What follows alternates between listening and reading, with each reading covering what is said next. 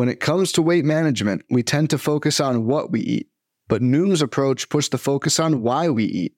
That's a game changer. Noom uses science and personalization to help you manage your weight for the long term. Their psychology-based approach helps build better habits and behaviors that are easier to maintain. The best part? You decide how Noom fits into your life, not the other way around. Sign up for your trial today at Noom.com. That's Noom.com to sign up today.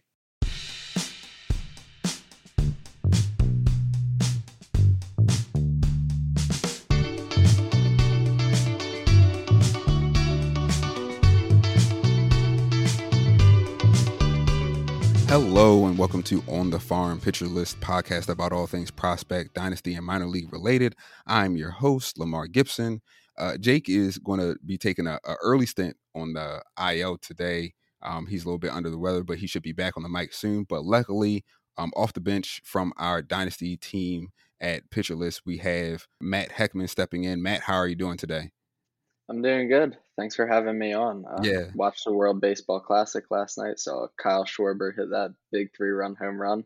As a Phillies fan, always love when that happens, but I'm doing good. Yeah, excited to be on the podcast. Absolutely. Again, thanks for stepping in. And what we're going to be talking about today, as dynasty drafts are most likely getting into their later rounds, if you've been doing slow drafts, we wanted to kind of jump into the deep end of the pool, especially for deep leagues, and look at some prospect pitchers that could be notable, kind of some hidden gems that we are looking to uncover for our deep dynasty league players. But before doing so, Matt, we always like to kind of shout out anything that's caught our eye in spring training, or like you mentioned, now that we have the World Baseball Classic going on. So outside of the Schwarber bomb, anything else of note that you've seen? It's just I'm glad that baseball back. I feel like that's the biggest thing. I've been watching some prospects. Casey Schmidt, I've been tweeted about him a couple times. I think now David Villar is hurt.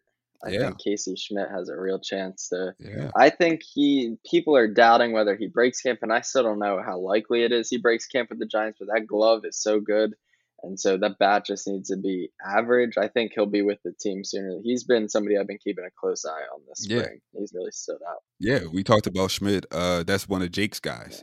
We talked about Schmidt a couple episodes ago as well. So definitely you're in line with the on the farm thinking. And I saw that as well, that Villar a little banged up now. So, potential openings for Schmidt.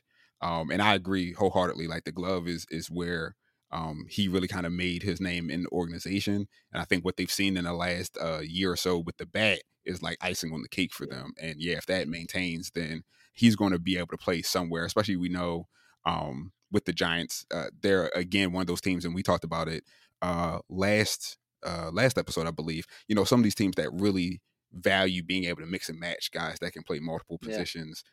They can put, a few different places. I would put the Giants probably, they're not as optimized as the teams we talked about, the Dodgers, the Rays, but they're kind of in that second tier of like, they like the Tyro Estradas of the world that Gabe can, Kapler. play short, play some left. Yeah, exactly.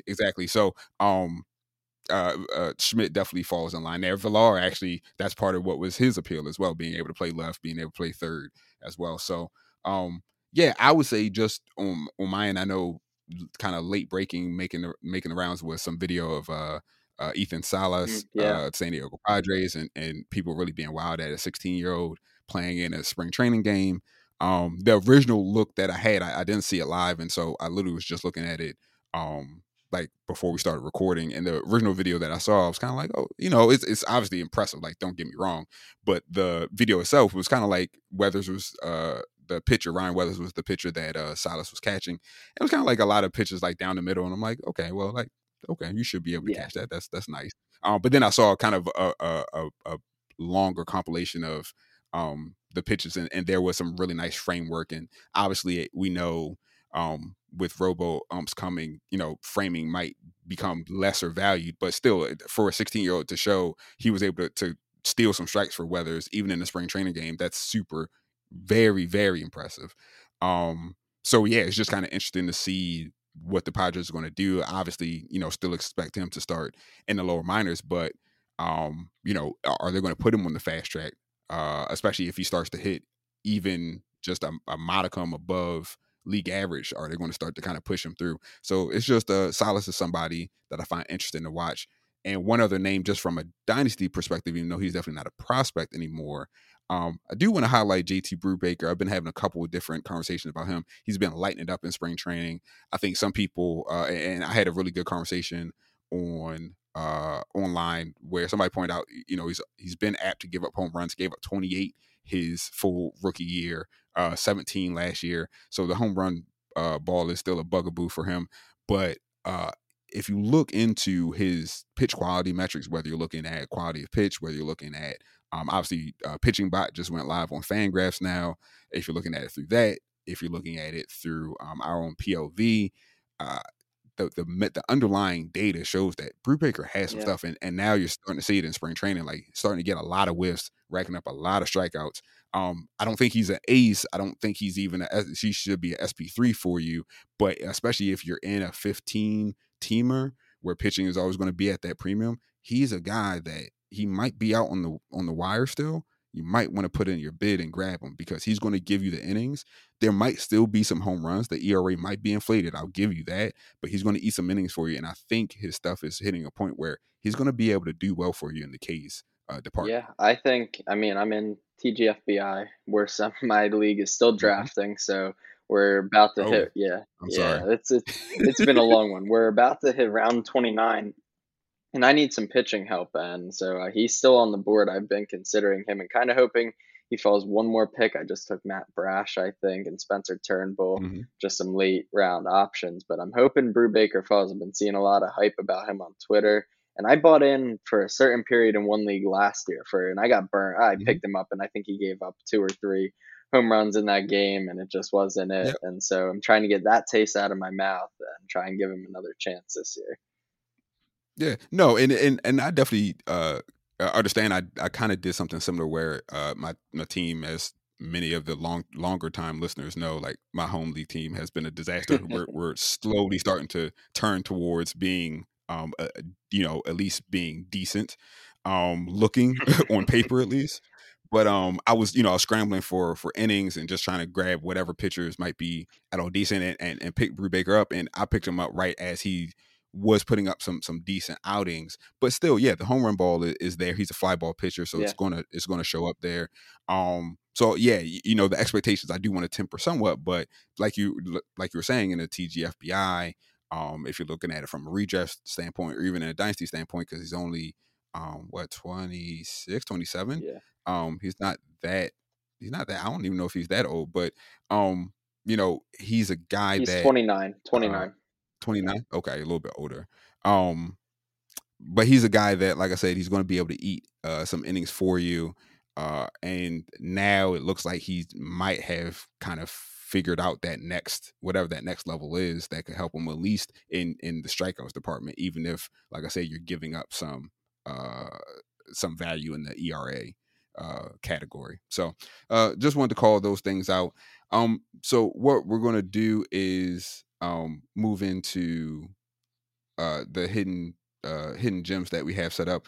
Before we do that, I actually wanted to ask you, Matt, what criteria do you use when you're looking to find like so-called hidden gems for pitchers and in a dynasty standpoint, especially? Like, is there certain trends that you're looking for, pitch types? Are you looking at leaderboards and just kind of filtering guys out? Like, what exactly is your process? I don't necessarily have one specific process. I feel like for finding these pitchers, some pitchers stick out because they have really good strikeout rates. And so I like to look at them when they have this stuff. At least I know that they have the potential to break out. And if somebody can help fix their command or fix their durability, if they become healthy for a full season, they have the stuff to perform and kind of break out and fly up prospect lists. Some things I look for in younger pitchers is control.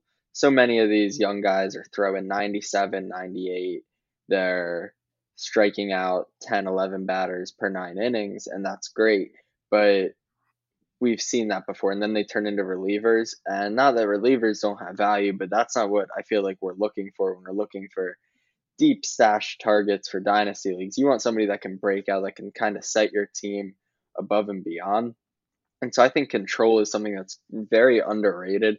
as these young kids come into the system, they work to add velocity. They work with the pitching coaches to add spin, to add location, to get their stuff to play up a little bit better than maybe it should. But control is something that I think is a little bit harder to teach. Learning how to harness your stuff is something that's a little bit harder to teach. So when I'm looking at older pitching prospects that are deep stashes, I like to look at the stuff. When I'm looking at younger pitching prospects, I like to look for that control. That makes sense. And so for you, Matt, because I've seen this and I try to keep this in mind, but I know a lot of times for us in the fantasy community, especially in Dynasty, the two terms kind of get conflated, where you see grades for like command control, and it's kind of like command/control kind of together. But it sounds like what you're talking about are really making those two different distinctions, right? Where command, you're talking about literal, can they command pitching? Are they able to put their pitch where they want Right, repeatedly? exactly. So Yeah. even if it's outside of the strike zone, they are putting it outside the strike zone with intent, right? With reason to work, off of something else. There's a plan in action. And control is the literal, like, is this guy Ricky Vaughn in the beginning of Major League, or is this guy Ricky Vaughn at the end of Major League? Like, where's the pitch going? So it sounds like that's kind of what you're trying to keep in mind as well. Is that pretty Yeah, accurate? I'd say that's definitely accurate. There's no problem with throwing a pitch out of the strike zone as long as you have a purpose. You don't want to throw a pitch in the strike zone with 2 strikes. So 0-2, you got the batter on the ropes, throw your slider down and away and make him chase. Don't hang it over the middle of the plate. Being able to, so part of what goes into that too is limiting home run rates. I feel like that's a lot of times when you can tell when a pitcher is actually commanding and deciding where to throw his pitch. He's not leaving it out over the center of the plate. So I look at home run rates and then I look at walk rates to really help emphasize those 2 points. Yeah, and the home run rate is pretty interesting. I know recently, especially with some of the Arizona Diamondback guys, Brandon Pfaadt being kind of the number one guy. We've had multiple conversations, both on mic, on the farm, obviously, talking to Nick Richards, if you've heard any of our episodes with Nick. And also I've talked about this online as well, just in different services and the like, of thinking about home run rates and definitely being able to understand when it comes to park Yeah. factors in the minor leagues, right? So we've talked on mic a lot about the PTL. We've talked about the Arizona, just kind of their upper minor farm system of like having to go from Amarillo to Reno and just like think about like cores on Yeah. steroids and like having pitchers having to go through that like multiple times. Like, that's ridiculous. So I think that's another thing to keep in context. But I think overall, exactly what you're mentioning is important. We just talked about, GT Brubaker having a home run issue, even with fly ball pitchers, because you do have, especially I would say the guys that have kind of the higher end stuff, the big fastballs, etc., they're going to be more up in the zone. They might be liable to give up some more fly balls, but you do want to see, are they able to mitigate that with still being able to keep the ball in the ballpark? Yeah. I think Jose Barrios, I just wrote an article on him for Pitcher List. I think it was last week or 2 weeks ago, one of them. But he was a good example because for PLV, all of his pitches grade out as above average. But then you look on Baseball Savant, and his four seam fastball has a 17 run value. And so it's how can that pitch be graded as above average? It's because he makes too many mistakes. It was like one out of every, I forget what the exact percentage was, but he was throwing one horrible fastball just basically right down the middle every single game. And so pitchers were punishing that. So as good as the pitch actually was, even a good amount of the time, even an above average amount of the time, I feel like he wasn't able to fully harness that pitch and put it where he wanted to with any consistency. And so hitters were able to kind of tee off on that. Gotcha. So, yeah. So I think you're calling out some interesting, like I said, some interesting criteria, some interesting data points to keep your eye on, as you and the audience are kind of doing your own due diligence and trying to identify folks. I think just to kind of wrap up this piece before we get into the actual pictures that we have listed here. For me, I'm also looking at some pitch type and some trend stuff as well. So I'm always, maybe not trends, maybe not the best way to describe it, but I always think about team context. And I'll be honest, I might over-index. I know a lot of people are like, listen, the talent is the talent, and in Dynasty especially, like that's what you're looking at. The talent will kind of play. You never know where a guy's going to end up. If they end up in a trade, then the team context kind of can change like very rapidly, which is 100% accurate. But for whatever reason, I still look at like, but is this team good at developing this type of player or this type of pitcher, or how did they, what is their track record? And so for me, and it's ironic given the three guys that I have chosen, typically I try to look at that team context and I think about like what Seattle's doing right now with their pitchers. We look at their staff of guys that they've brought to the bigs and people that are still in their farm. We always talk up Tampa. We always talk up Cleveland. We tend to talk up Houston. So from a pitching standpoint, like there are, the Dodgers, there are some teams that we always identify up top. But there are some teams, I guess, in that second tier, if you will. Atlanta is starting to, I'm curious this year with Bryce Elder, with Ian Anderson again. Ian Anderson, maybe, right. I don't know. He's still having a rough go of it. But now they have Dylan Dodd, who's starting to jump up. So they have some names. Obviously, they hit gold with Strider last year. Kyle Wright, they finally kind of got him going in the proper direction after some years sort of in the wilderness, so to speak. So there's some other teams that I try to keep an eye on and think, okay, but how does this pitcher kind of fit into that team context? Or is this guy kind of an outlier where this team doesn't really have a track record of, helping to develop guys with good two-seamers? All the guys that they've developed are all four-seam guys. If this guy's a two-seam guy, like, is he an outlier? Will the talent just kind of play through that? Or could that be a hang-up? So just some other things to kind of, like I said, generally keep in mind. Yeah, I think that's totally underrated. I think the pitch mix, like you were mentioning, that's something I even struggle with, struggling to dive into which pitchers teams develop with certain characteristics. I think looking at our list that we're about to dive into, a lot of the guys we chose aren't on those Tampa teams, Cleveland, Seattle. And so maybe those guys are getting a little too much notoriety in the Dynasty League. Maybe that's becoming a trend that people are like, I want all the Tampa pitchers and Seattle pitchers and Cleveland pitchers. And maybe that's creating some opportunity to get some guys that are on these other teams that maybe aren't getting as much attention. Yeah. So with that, we're going to take a quick break, and then we're going to come back with our names. We have 6 pitchers total, 3 on my end, 3 on Matt's end, that we're going to talk through our hidden gems as far as pitching prospects. So stay with us after the jump in 1 moment. Eating is an emotional experience, which is why managing your weight needs to be a psychological one. Noom uses science and personalization so you can manage your weight for the long term. Their psychology-based approach helps you build better habits and behaviors that are easier to maintain. And they help you understand the science behind your eating choices and why you have those cravings. Noom's personalized courses are easy to follow and will help grow your confidence with tools you can put into practice on day 1. The best part? You decide how Noom fits into your life, not the other way around. And based on a sample of 4,272 Noomers, 98% say Noom helps change their habits and behaviors for good. Start taking control of your weight management and join the millions who have lost weight with Noom. Sign up for your trial today at Noom.com. That's Noom.com to sign up for your trial today.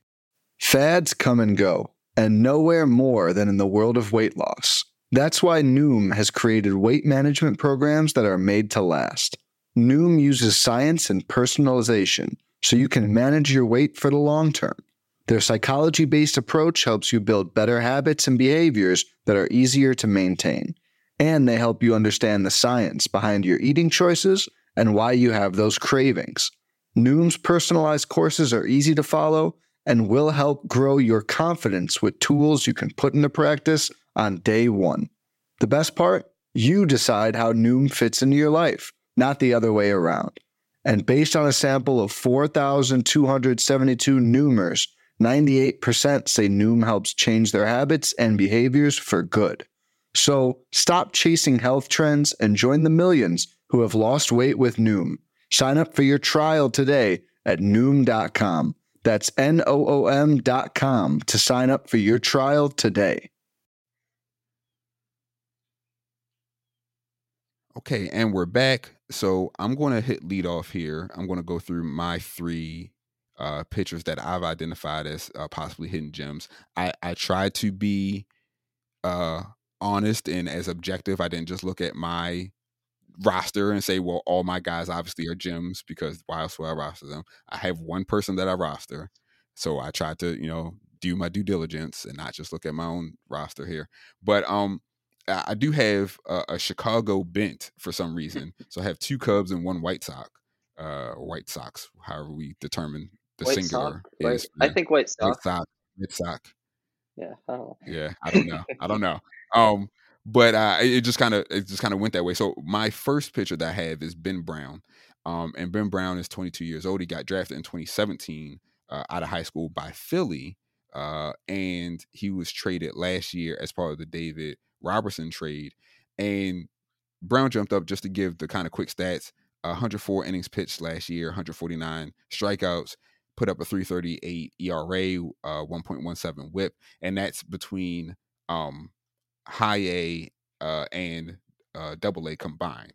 So between both of those levels, that was his numbers. And just to go a little bit deeper, 34.3% K rate, 8.3% walk rate. One other stat that I wanted to call out here: 72.6% LOB. So his strain rate, that's another sort of, I don't want to say it's an indicator, but it is a nice descriptor, I guess, a nice sort of way to look at how does a guy work when he does have runners on base. If it's super high, if it's in that 85, 90%, that tends to be kind of like a high BABIP for a hitter. It's unsustainable. That's going to come down. So you want to keep that in mind. But if it's super low, if it's in that like 50, 60%, that means that this person is probably going to have a pretty inflated, if not ERA, then expected ERA, because that means that a lot of those runners are going to be coming around to score. So having it in that 73 percentile or percentage is nice. It's kind of like around that league average. And some history on Brown: he did have Tommy John in 2019, and that's part of why you see him being drafted in 2017. But just now in the double A level at 22 years old, he did have injury, obviously, in 2019. And of course, 2020 got completely nixed as well. So developmentally, he was kind of starting from behind, but looks like he's very quickly catching up. And the reason why I have him on this list is he was added to the Cubs 40-man roster in the offseason. So they did protect him from the Rule 5 draft. He was R5 eligible if they hadn't protected him. So to me, that indicates right there that they have some interest in what they have in Ben Brown. Also, when he was with Philly, he really was turning heads there, because if you remember, Philly has obviously Andrew Painter, and we know about the whole injuries scenario going on with him right now. But you have Painter, you have Micah Bell, you have two or three guys that were top of the charts there with Philly as far as pitching prospects. But Brown's numbers was slowly starting to put him kind of in that mix, at least in my mind. And it looked like from the org's mind to an extent. But when it came to obviously making a trade for some bullpen relief, which obviously helped him out as they made it to the World Series, he kind of became expendable. And I think from the Chicago side, we know the Cubs have struggled with pitching development, as I was talking about team context before. But it looks like what they are doing now, and this goes to the second person that's going to be on my list, is they're kind of cherry picking from other teams. And they're kind of like, if we can't draft and figure it out ourselves, we'll just get guys from like high A and double A from other teams and bring them in as part of our deals, and then just kind of let them go from there. So Brown has fastball, curveball, slider mix. I actually highlighted Brown in one of my player of the week and pitcher of the week articles last season. And we'll link that in the show notes as well, just so you guys can see the write-up at that point in time and see. I think there's a GIF included in the article as well. He's a big guy, 6'6", 200 plus, and he looks like he just knows how to pitch. And I'm just interested. I think he could get some time in the majors sometime this season. I think probably they'll start him out in the bullpen. I could see that being the case versus him starting. But I think eventually he has the look, he has the potential to be a very good starter in the majors. That's my sort of snapshot on Ben Brown. But Matt, what do you have to add? So I actually got to see one of Ben Brown's starts last year in High A Lakewood before he got traded, and he looks like you're saying. He looks like a starting pitcher. He has a dominant mound presence. I mean, he's looked good at every level he's been at. Besides, like you'll look on his Fangraph page and you'll see some high ERAs here, but a lot of that's in like small inning sample sizes. You won't really find any flaws when he's had actual time to develop. And like you were mentioning with the Phillies, they quietly have been developing some pitching prospects lately. Their organization is headed in the right direction. And so with Painter, with Abel, with McGarry now, I think at the trade deadline, Dombrowski said no Bell, no Painter. And then the Cubs hand selected that they wanted Ben Brown over Griff McGarry. And I don't think that was the wrong call. Ben Brown has better control. He has just almost as good of strikeout stuff as McGarry. His fastball's a tick under, but he's got a great fastball curveball combination. I really like Ben Brown, and I was glad that they made the move. The Phillies made a move for a closer, but I was upset to see Ben Brown go because injuries were really holding him back. And now, I mean, he threw over 100 innings last year. Mm-hmm. Now he's going to the Cubs will probably keep him in the 120 to 150 range, probably would be my guess. But look ahead to 2024, and I mean, the Cubs have some interesting pitchers, but Kyle Hendricks is toward the end. Drew Smiley is not really intimidating anybody. So there's some room in that rotation for some young guys to start coming up and making an impact. And I think Ben Brown could be doing. I really like this Ben Brown call by you. Yeah, yeah. I agree that looking at that innings pitch piece, I think that's important, right? We talked about some indicators and criteria and things, and that 100 innings pitched. Different teams now. That used to kind of just be sort of like an industry standard, and as you know, pitch mechanics and sort of understanding the body from a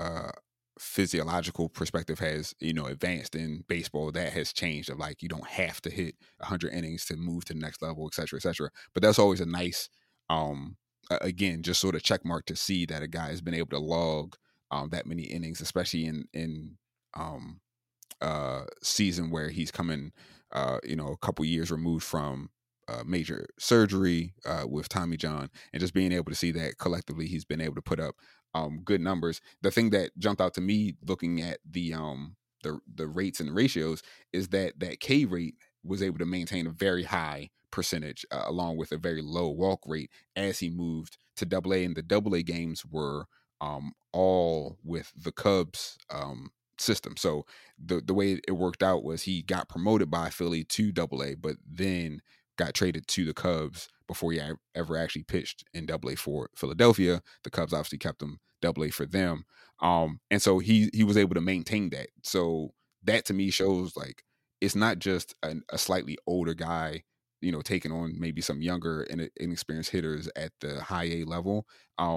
That there's some real stuff there, and like I said, I could see him potentially getting some time towards the end of this year, depending on what happens with the Cubs. Obviously, we know they're not looking to be any type of competitive, but I don't know if they're still kind of fire selling parts or if they're going to start to kind of lean into giving young guys some more burn. Or I'm not really sure what the plan is for 2023 is in Chicago, but what I do know is between this year and next year, like you were saying, 2024, I expect to see Ben Brown logging some major league innings for Chicago. Yeah, I mean, one other thing, real quick on Ben Brown is the 4 ERA when he moved to Double A. Some people might be like, "Oh, his ERA regressed when the hitting competition got harder," but his FIP didn't really move. He gave up a 395 BABIP while he was with Chicago. That's not going to stay up at 395. The FIP in those 31 innings at Double A was 3.36. The xFIP was 3.28. Like those are good numbers. He maintained, like you were saying, his success even after the promotion, which I feel like really points to how much development he had last year and how polished he is, considering how few professional innings he's actually thrown. Yeah. So moving on to our next pitcher, staying in the Cubs farm system. This is Caleb Killian. Caleb is 25. He got drafted in 2019 from Texas Tech by the Giants. Came over to Chicago in 2021 as part of the Chris Bryant trade. Him and Alexander Canario were the two major pieces coming to Chicago.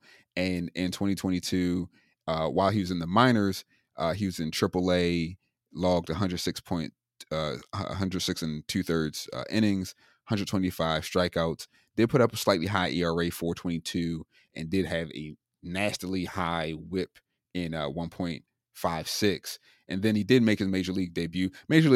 League debut was not stellar. 11 and one third innings pitched, 9 Ks, 10.32 ERA. He got blown up in a couple of games, I remember, and then 2.03 WHIP. And so, why do I have this guy on this list at all? I got interested in Killian while he was still on the Giants. He really dominated the lower levels, which is not super surprising considering that he's coming from a Power Five conference as a college pitcher. So that some of that is to be expected. He really, really popped out to me. He pitched in the Arizona Fall League Championship game and won MVP of the championship, leading his team to victory. 6 perfect innings, 8 Ks, threw 68 pitches, 48 of them for strikes. I watched this game.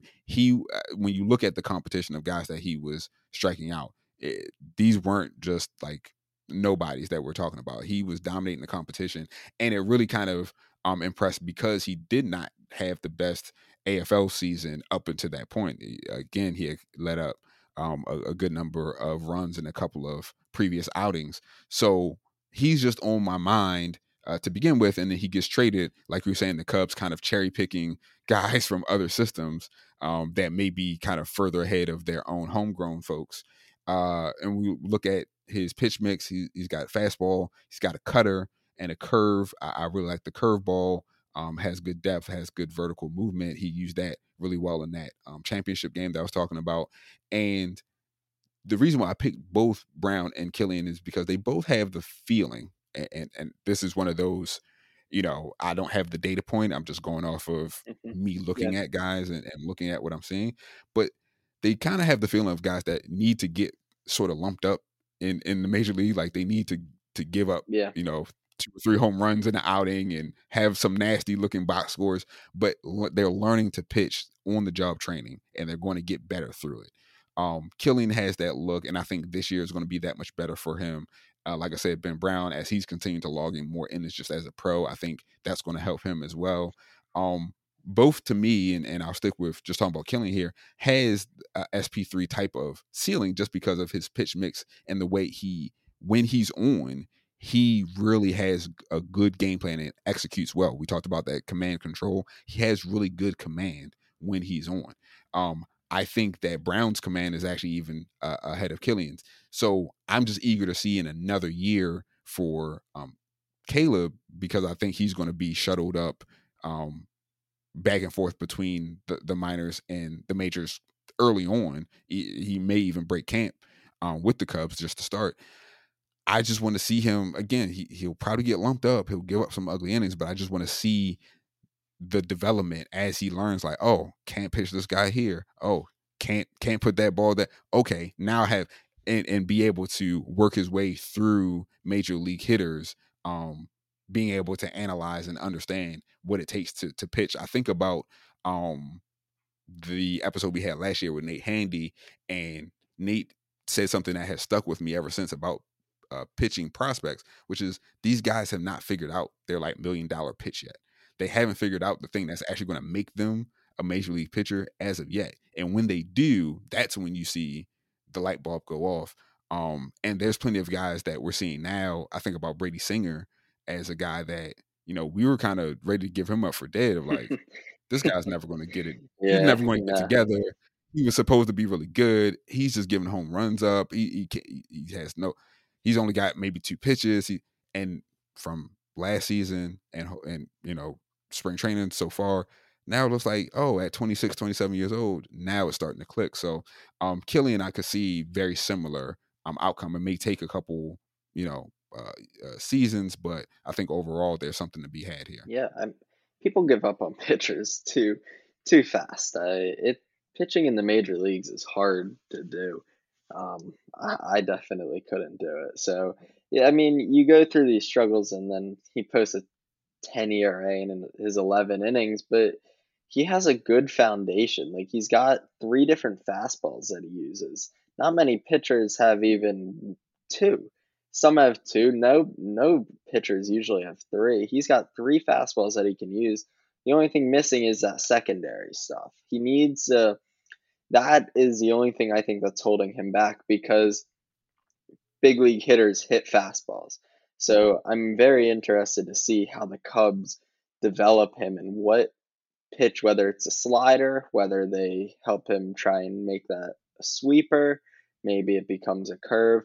I think that's really interesting, and I have not been paying enough attention to him this spring. I'll admit that, because maybe I should. Maybe that development is key, and he could break out just as fast as anybody else could. So I like the pick again right here.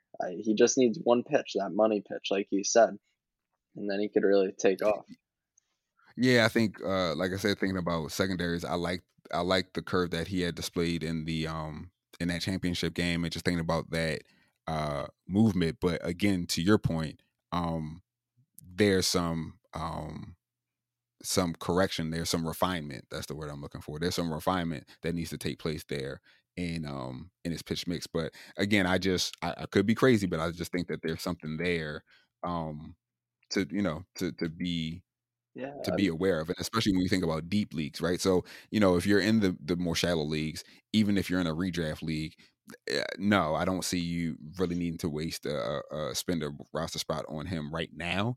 But again, deeper leagues, where you're talking about, pitching is always at a premium. Anywhere you can get decent innings, you want to grab those guys. They don't always have to be aces. Um, I think, come the middle point of this season, we could be talking about, oh, there's something here. Another guy that I think about is and I stupidly gave this guy up for dead, and that's Kyle Bradish. And yeah, I was I was the conductor of the Kyle Bradish train going into this time last year. I was like, oh, look at what he did against the Red Sox in spring training. He did it to him twice. This guy's going to be something. I'm an Orioles fan. I'm like, yes, okay, cool. And then he gets smoked. And I was like, okay, well, I kind of expected that. That's all right. And then he just continues to get smoked, like, almost repeatedly. I yeah, think he had like 2 or 3 outings where it was just like bad. And I was just like, I gotta let this guy go. Let me grab a different pitcher. To your point about giving up on yeah. guys early, and then literally, what happens that weekend was his outing against the Astros, Oh, when he where he just dominates, looked like, yeah, yeah, he just dominated. Right, it was like 8 or 9 strikeouts. yeah, They couldn't hit him, and I was like, oh, let me. Too late, already yeah. picked He's up, and gone. I'm never going to get him back. He was gone, long gone, and I felt really stupid. So, yeah, Killian that's another guy that Killian kind of reminds me of, just from he needs to get that experience and then learn, oh, okay, this is how I do this. So yeah, I'm trying to grab, you were talking about his spring training. Now I'm curious now. He's only logged 4 innings, faced 13 batters, 2 strikeouts, 2 hits, including a home run, no walks. So it doesn't look like he's logged a bunch of innings in spring training games. I'm sure he's probably logging some Yeah, in the backfields. right. And again, I could definitely see him starting the year off in AAA, maybe for, the first couple of weeks of April, before they start bringing him back up to start in Chicago. Yeah, I think that's probably likely. Also, I'm trying to pull up. I'm trying to see how much he's using his knuckle curve. We don't have a lot of pitches tracked. He's turned his knuckle curve 5 times. So 5 out of 14, 19, 27. 5 out of 29. So that's still, I want to see him use that knuckle curve more. I want that Mm, curveball usage to go up, which I'm not yeah, seeing yet, but it's such a small sample size. yeah. So just to finish up my Chicago field here, we have Norge Vera of the Chicago White Sox. Vera was an international signee out of Cuba in 2021. He's 22 years old. His 2022, a little bit limited as far as innings pitched. It's 35 and a third innings. Did rack up 52 strikeouts, 3.31 ERA. 1.41 whip, and that was between 3 levels. So he actually played both levels of A ball, as well as finishing the year at Double A Birmingham. Most of that year was at Low A, but I think the White Sox, given his experience pitching in Cuba as a team, he pitched in their Cuban league. He also pitched in the DSL in 2021. So I think the White Sox kind of felt good about moving him up because they pushed him quickly through High A. I think he spent maybe two starts there before he ended up finishing the season at Double A. Double A did have some rough outings. I was looking at the game logs. And they were not pretty. A lot of I think the last 3 game logs, it was 3 walks, 4 walks, 5 walks. Yeah. It was just like not ideal. He did have a lat strain that started his 2022. So this time last year, he was dealing with injury, and that kind of set him back, I think, from the rest of their pitchers and kind of what they were working through internally as an org for their farm system. And that probably played a part in their limiting his innings overall. He did have some shoulder soreness in 2021. So, yeah, some injury concerns, some command concerns out. That's definitely there. His velo has definitely varied. I've seen some reports of it being in the upper 90s in 2021. Last season, it finishing in the low 90s as he got through 2022. So I don't know, again, if that's fatigue based off the soreness, the injury, not being fully ramped up, who knows. But he also has a slider and changeup as well. I think for me, why I'm interested in Vera is just because there's a sense of just not knowing. Like he's a guy that I could say if I'm in a 16 team or bigger, and I have 20 minor league spots, he's a guy that I might be interested in churning that 20th spot through, right? Yep. And just be like, maybe I'll hold him and just, and see what happens. Because I think the ceiling that you see in all the scouting reports is this guy could have some major league stuff, but the floor we know is like he could never pitch in the majors ever. Like that's a distinct possibility with his profile.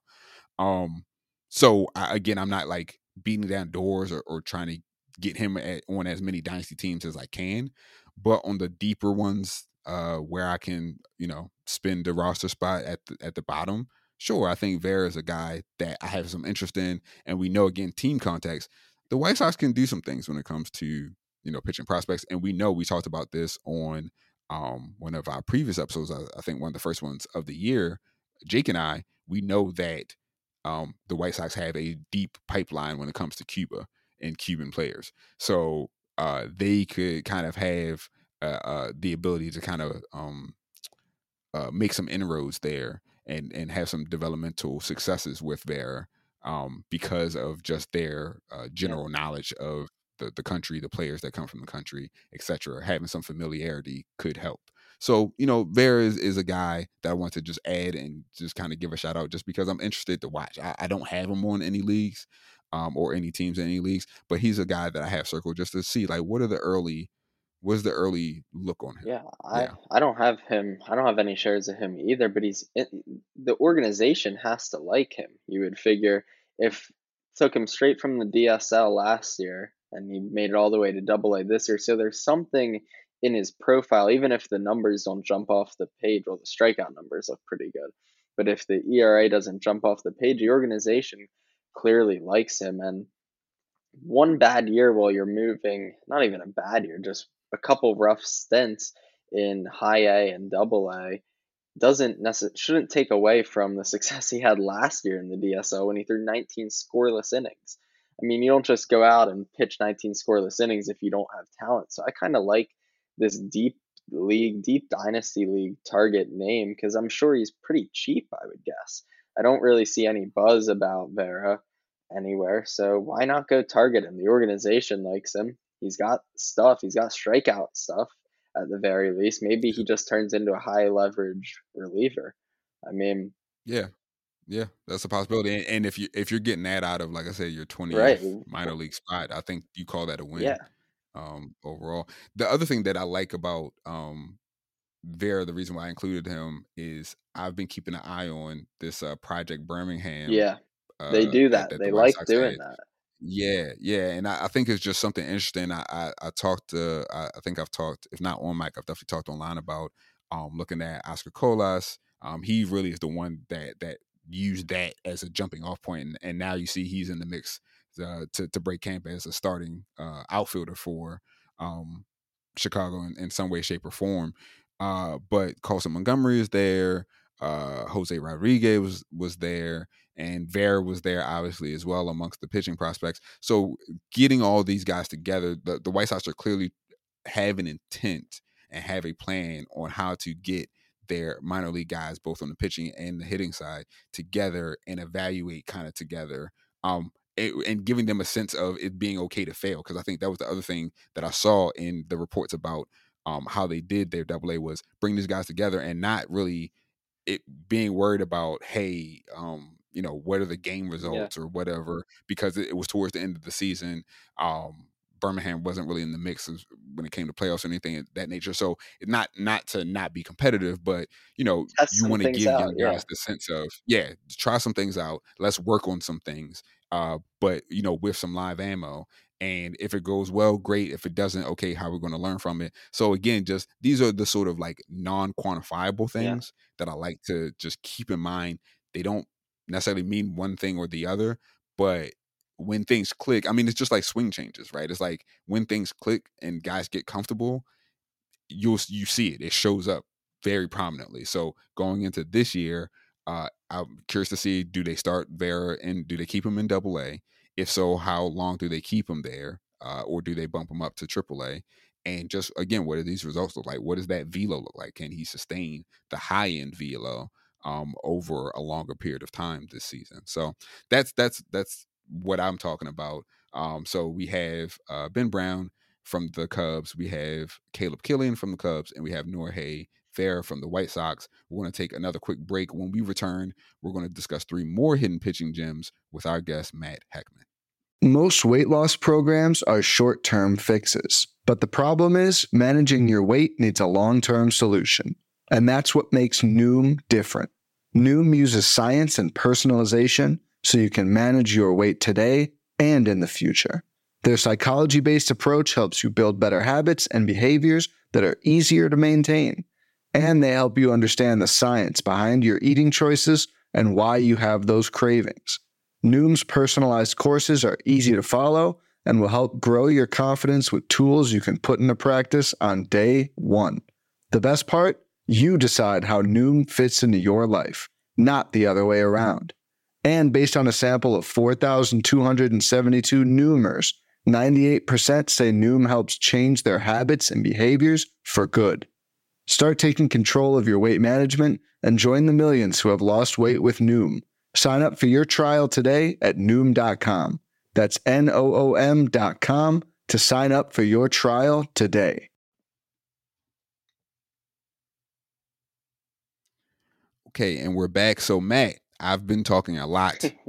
I'm going to turn things over to you. You already kind of talked us through your process. So, who do you have for your hidden gems? So I'll start out with probably the most known name of my 3, Clayton Beeter from the Yankees.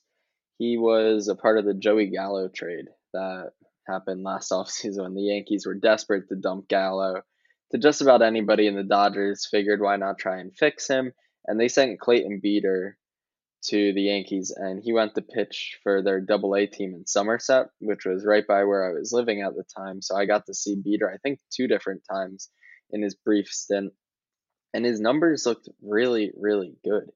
He posted a 14.57 strikeout per 9 while there. His walk rate, which has been his biggest Achilles heel throughout his professional career. I mean, since he got drafted, he spent most of his college days actually pitching out of the bullpen before kind of breaking out for Texas Tech and then really starting 1 year. And then he transitioned to Major League Baseball. And in his first year, he started 22 games, but he only threw 37 innings. And a lot of that has to do with his control, his ability to throw strikes consistently. Last year, he had high walk rates while he was with the Dodgers. And not that the walk rate necessarily came crashing down when he was with the Yankees, but all of a sudden, those walks per 9 were under 4. That's the first time in his career, besides the 37 innings, I guess, in 2021. But that was really the first time it looked like he actually knew what he was doing. And so it's what interests me about Beater is the high strikeout stuff. He's got a great slider. He's got a good fastball that's got a lot of action and a very good curveball. And so he's got 3+ pitches to work with. It's just putting it all together. And now a change of scenery. Not that the Dodgers are bad at developing prospects. I mean, it feels like they churn out talent more than any other Quite the team. opposite, Yeah, right? right. Right. But it's something's what clicks for one person or a whole group of people might not click for everybody else. And sometimes you need that fresh voice to come in and say, hey, I think you should do this instead of this. And I don't have the data to say he switched his pitch mix and he was throwing this more, he was doing this better. And his rotation looked pretty much the same, but he looked comfortable. He was throwing more strikes, and I mean he posted a 2.13 ERA in those 25 innings at Somerset. And so everybody's kind of written Beater off as this future reliever, as this maybe he works his way into a high leverage role. Not really sure what it is. We know the stuff is good. We don't know if there will ever be much potential. So that makes his dynasty value kind of cheap. When Hmm. he's 20, he's going to be 24 for the entire season. He's already in Double A. The Yankees were using him as a starter last year. So I do think they still intend to build up his innings. There hasn't been any talk of moving him into the bullpen. I Yeah. think they want to see what they have in him. I mean, guy posted 2.13 ERA, a 1.99 FIP for your Double A team, and you want to see what he has. So the relief risk there is kind of pushing his price down in dynasty leagues, which could make him a really, really good value if he suddenly puts it all together this year. Yeah, I think Beater somebody that I had interest uh in his draft season as far as FYPD, and I just didn't get a chance to draft him, but I was trying to keep tabs on him with the Dodgers and seeing them move to the Yankees. I was thinking, okay, well, want to continue to watch, and the reliever risk I actually hadn't been aware until he got moved to the Yankees, and then seeing more like, oh, okay, doing better due diligence, like, okay, I see kind of what the track record was. But he's still the type of guy, to your point about the value or the price being lower. He's the type of guy that I would love to put in as a throw-in for a trade, Yeah. right? If I'm trading, some bigger pieces, to say, hey, let me grab Beater off of you as well. Yeah. Like, why don't you add that in as well? For like, this third round pick or something like that, just to kind of even things out. Just for, again, the sake of, yeah, he may never have the consistent command that we want, so he might end up as like a low leverage reliever type that doesn't really do much. But But there's yeah, the it's upside huge. is there, and even if he just gets a little bit more command, he still has upside as a high leverage On a reliever, right? Yankees team, the And then Yankees tend to win a lot of games, or at least play right, a lot. right. Right. So he's going to get some value there. And then if you tweak that, if you turn that dial just a little bit more, then you get, oh, well, he's a guy that can be in the middle of rotation because he has, Yeah. you were marking here about his slider. He has a slider here. If he can get that fastball command underway, now we're kind of cooking with gas. So yeah, Beater is still of interest to me. Even with the walks, even with the reliever risk, I'm still just interested to see what this 2023 does with him in the Yankees. Yeah. I mean, like I said, older pitchers, I'm looking more at the stuff. He's going to be 24. He's not 17, 18, 19. I want what stuff does he have to carry him to the potential? So, I mean, let's see where it goes. So then moving on to my second pitcher, this guy, I guarantee you, there's not a lot out on him, and there is not a lot of data on him or even scouting reports. But Emmanuel Reyes from the Kansas City Royals, Yeah. if you're unfamiliar with Emmanuel Reyes, a lot of I'm people, raising my hand. yeah, I'm virtually raising my hand right there. This is the guy that when you put him on the outline, I was like, I literally was like the Snoop Dogg, like who, like what, who is this guy? What are we talking I about? don't have any idea how I stumbled upon him, but he was the Royals Dominican DSL Pitcher of the Year last year. He threw 48, or a little over 49 innings 0.91 ERA. I mean, that's incredible. It's a DSL, but it's incredible. And he's only 18 years old. He's going to be 18 for part of this season. So that means he was 17 during a portion of time last season.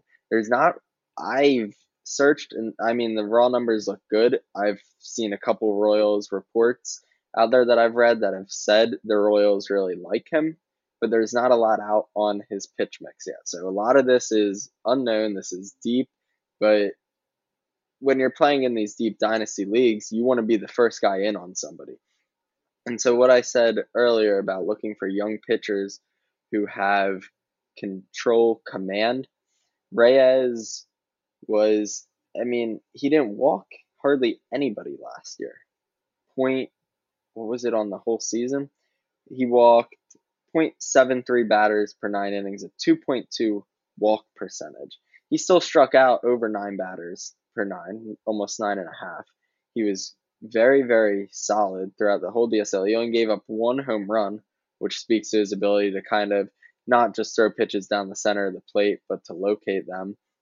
And the Royals, they don't have a strong track record of developing a lot of pitchers, but they just developed Brady Singer. They've had some changes in the pitching or in the coaching staff. So I'm willing to take a shot on a guy that nobody knows. He's probably basically free everywhere, and he dominated in the DSL last year. So I think he'll probably start this year. Maybe he starts it at low A, and then we'll get some more data on his pitch mix, learn a little bit more about who he really is. But he posted a 41.9% swinging strike rate last year. So that's the number that jumped out to me. Like that in the walk rate, I'm like, okay, so this is a guy that has something that can get guys to swing and miss. Yeah, it's and there. He has at least enough, like you said, command and at least enough control specifically that he's not walking half the ballpark. So yeah, for me, never heard of this guy before you introduced him to me, Matt.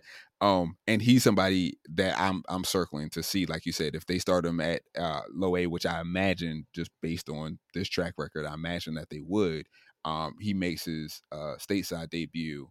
I want to see, like you said, I want to see the data. I want to see if I can catch some games. Off the top of my head, I want to say low is Columbia for Kansas City. So I believe that they have minor league broadcast. So yeah, if I had, I always tell you guys, try to watch as many games as you can. If you can afford it, swing for MILB TV, or if you have local broadcast, whatever.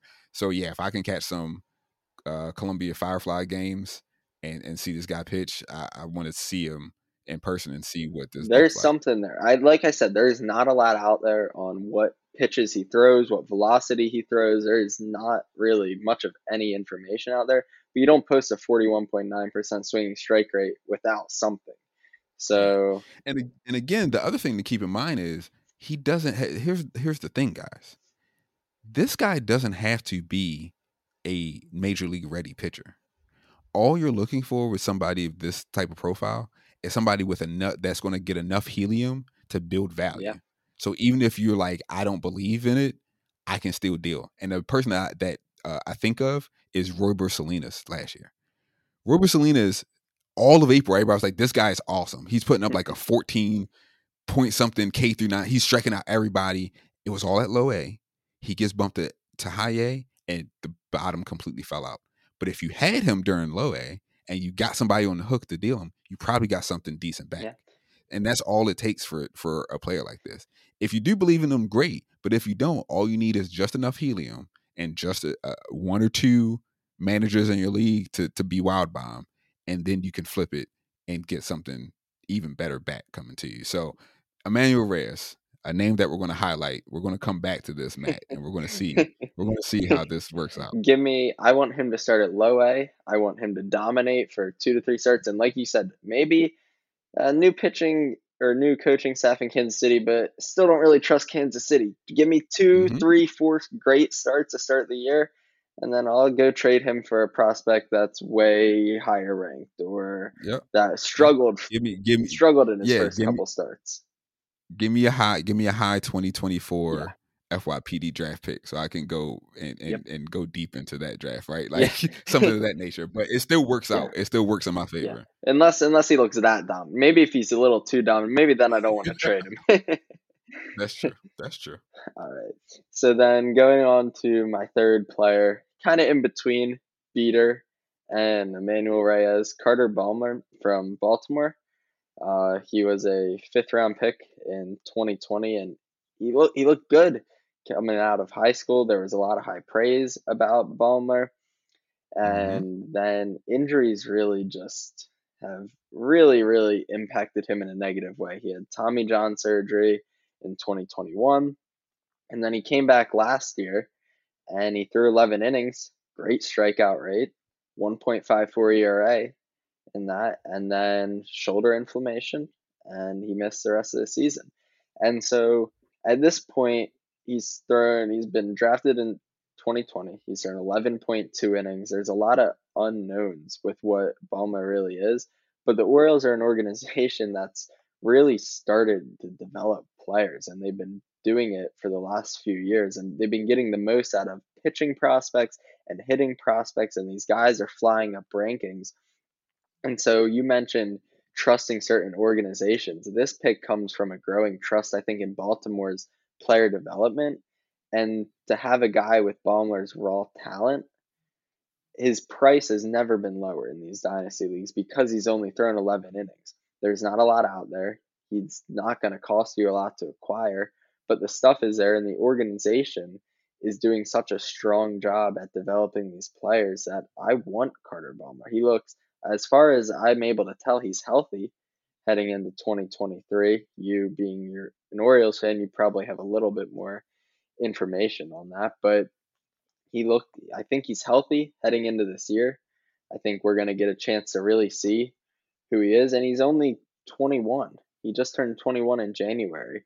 And so he's not a 19-year-old, but he has plenty of time to continue developing. If he starts this year in low A, maybe he makes it to high A. And then for his age 22 year, you could see him in double A and triple A. And he could be in the majors by the time he's 23.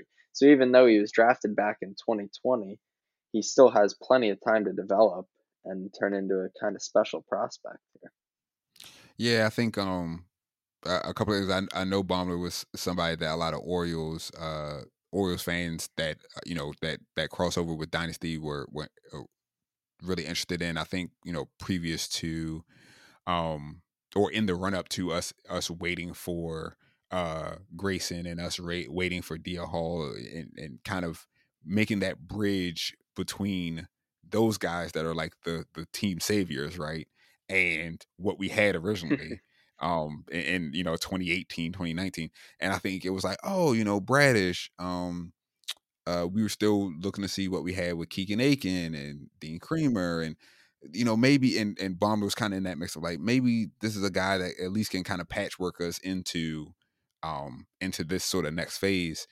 Never thought I would live to hear a day when the Orioles were getting praised for player But they development, let have alone been. They pitching have development. been. I mean that's true. But this is and this is the other thing I'll say about Bomber is we highlighted this before, and I know Fangraphs pointed this out when they were doing their prospect list for the Orioles. It is still a team that is very position player heavy when Yeah. you look at their farm, and when you look at the pitchers that they actually have that are kind of set and ready to jump up, even if it's just not even into the major leagues, but just ready for that next level and like really causing that buzz. There's not a ton.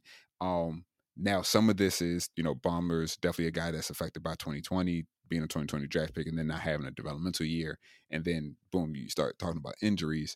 I think overall we're starting to see kind of the last sort of dregs of that. I think this upcoming this sort of season and then next season, those guys will kind of have been worked through their systems accordingly, whether they got traded, R5, like whatever the case may be.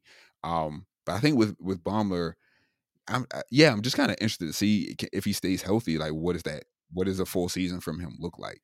I think that's the question mark: is if he can stay healthy, what does the full season look like? Can he move up multiple levels? I keep going back to Kyle Bradish, and I'm sorry for sounding repetitive, but that was another aspect of why I jumped on him early was he moved through 3 levels in 2021 like Yeah. super quickly. And even though some of those numbers started to regress as he started to see uh, higher competition, the Orioles clearly were still interested enough in his stuff to say like we're still going to give you those opportunities and those chances. And then we see it borne out when he makes his major league debut. So the Orioles still have some holes in that rotation. Like I know we talk about Grayson, we talk about DL Hall, but like Kirk Gibson, Jesus, Kyle Gibson, Kirk Gibson isn't going to get it done either. But Kyle Gibson isn't going to No. get it done. Um, you know, Aiken is pretty much seen like a bullpen piece. I think what they've done with Kramer is pretty interesting because he looked like he was the last piece of the Machado trade, and it looked like that trade was going to be a Yeah. complete loss. And now they've finally gotten at least something out of that trade with Kramer looking, at least league average, if not slightly better. But again, who else is really when we look at some of these other teams that are talking about we might have to go to a 6-man rotation to work in the arms. The Orioles are not in Right. that space. And so there is a possibility between maybe not this year, but like you said, 2024, 2025, Baumler could be, one of those pieces somewhere in the back end of an Orioles rotation. Yeah. I don't think we see him too soon just because of the innings. I mean, Yeah. 11 Yeah. innings last year. I doubt they'll push him. I don't think he'll even hit 100 this upcoming year if Yeah. he's fully healthy. Yeah. So it's going to take some time to build up, but he's got an interesting 4-pitch mix with his fastball. He's got slider, curveball, changeup. He's got some interesting stuff there to say, okay, well, if this guy was getting praised before, he looked good in his brief debut last year. Well, I'll take a shot on him now while his price is low before he's fully healthy. And if he's great, then that's awesome. And I just spent nothing to acquire somebody. And if not, I don't think the floor is necessarily nothing. It's just a matter of if he can't stay healthy, that's easy to decipher. I think if he Yeah. has another lost season for injury this year, it's okay.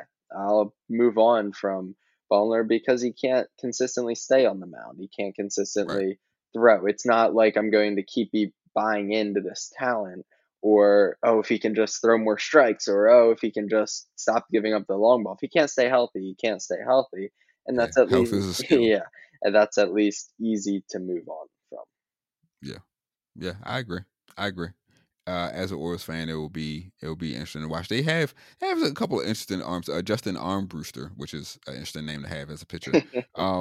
But he's another guy that has been pitching quite well for them at the high A and double A level, and I'm curious to see what happens with him this year. So there's some guys there. It's just they don't have the name Yeah, I recognition, like Cade and I don't Povich. think Cade Povich, I but like. yeah, Povich, that's I another like him. guy, and I think that was such a good Yeah, trade. Him and McDermott. I know McDermott's had some injury issues, but um, that was such a good yeah, trade for them to get Povich.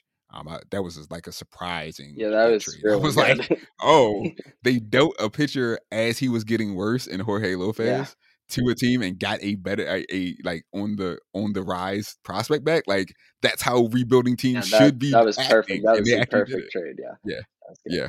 So yeah, I guess we could have added a couple more names to this mix, but that'll do it for this episode. Before we go, Matt, I know you just had the top 10 starting pitching prospects article hit last week, right? Yeah, yeah. That was last week. Yeah. Yeah. And I want to let everybody know because I saw this out there. I'm going to say this on behalf. Timing, okay. Timing is a thing. Okay, timing is a thing. We write these Yeah, articles, we get them loaded up in the queue, we get them ready to rock. Certain things happen. Sometimes your number one, number two guy gets injured. yeah. Okay, Andrew that happens. Painter, kills me as a Phillies fan. Because I saw that, I was trying to take some bullets on your behalf. There, they were like, "Oh, how does he have Painter so high?" I said, "Well, Oh, I wrote it before, yeah, but even then, yeah, I was defending Painter. Even after that, I said I would have moved him down to 2 behind Grayson. I had Painter, or we consensusly we put Painter at 1, and Grayson came in at 2. I said the only personal switch I would have made is flip flopping the 2 of them. Painter's out. I'll be brief here. Painter's out 4 weeks. He's not out 4 months.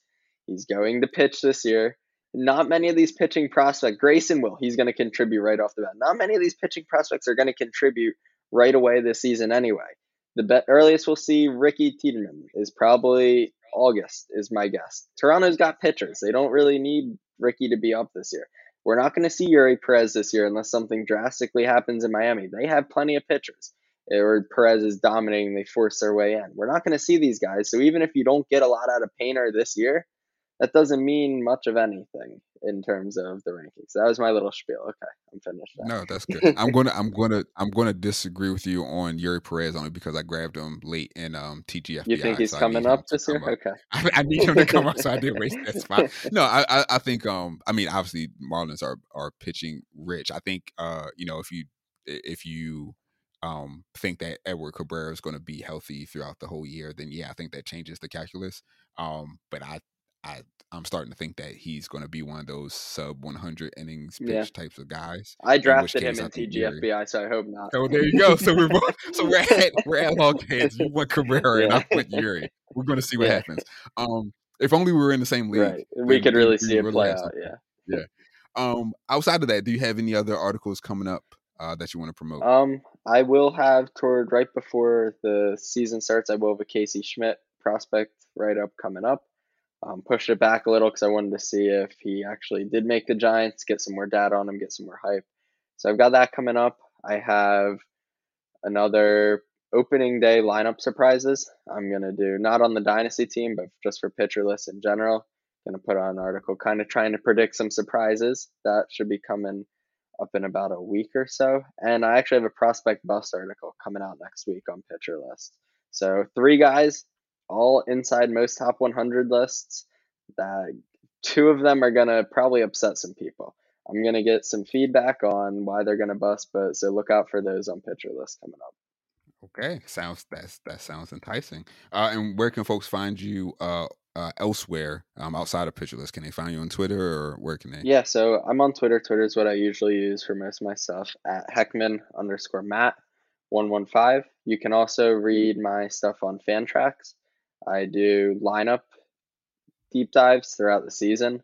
So once every 10 days, I'm planning to do an NL lineup article, and then every 10 days rotating every 5 an AL lineup article, do some XWRC Plus, which is a model I built, some analysis with that over at Fantrax. So, but yeah, Twitter, if you want to follow me on Twitter. That's where I post most of my articles. Then you can find me at Pitcher List and Fantrax.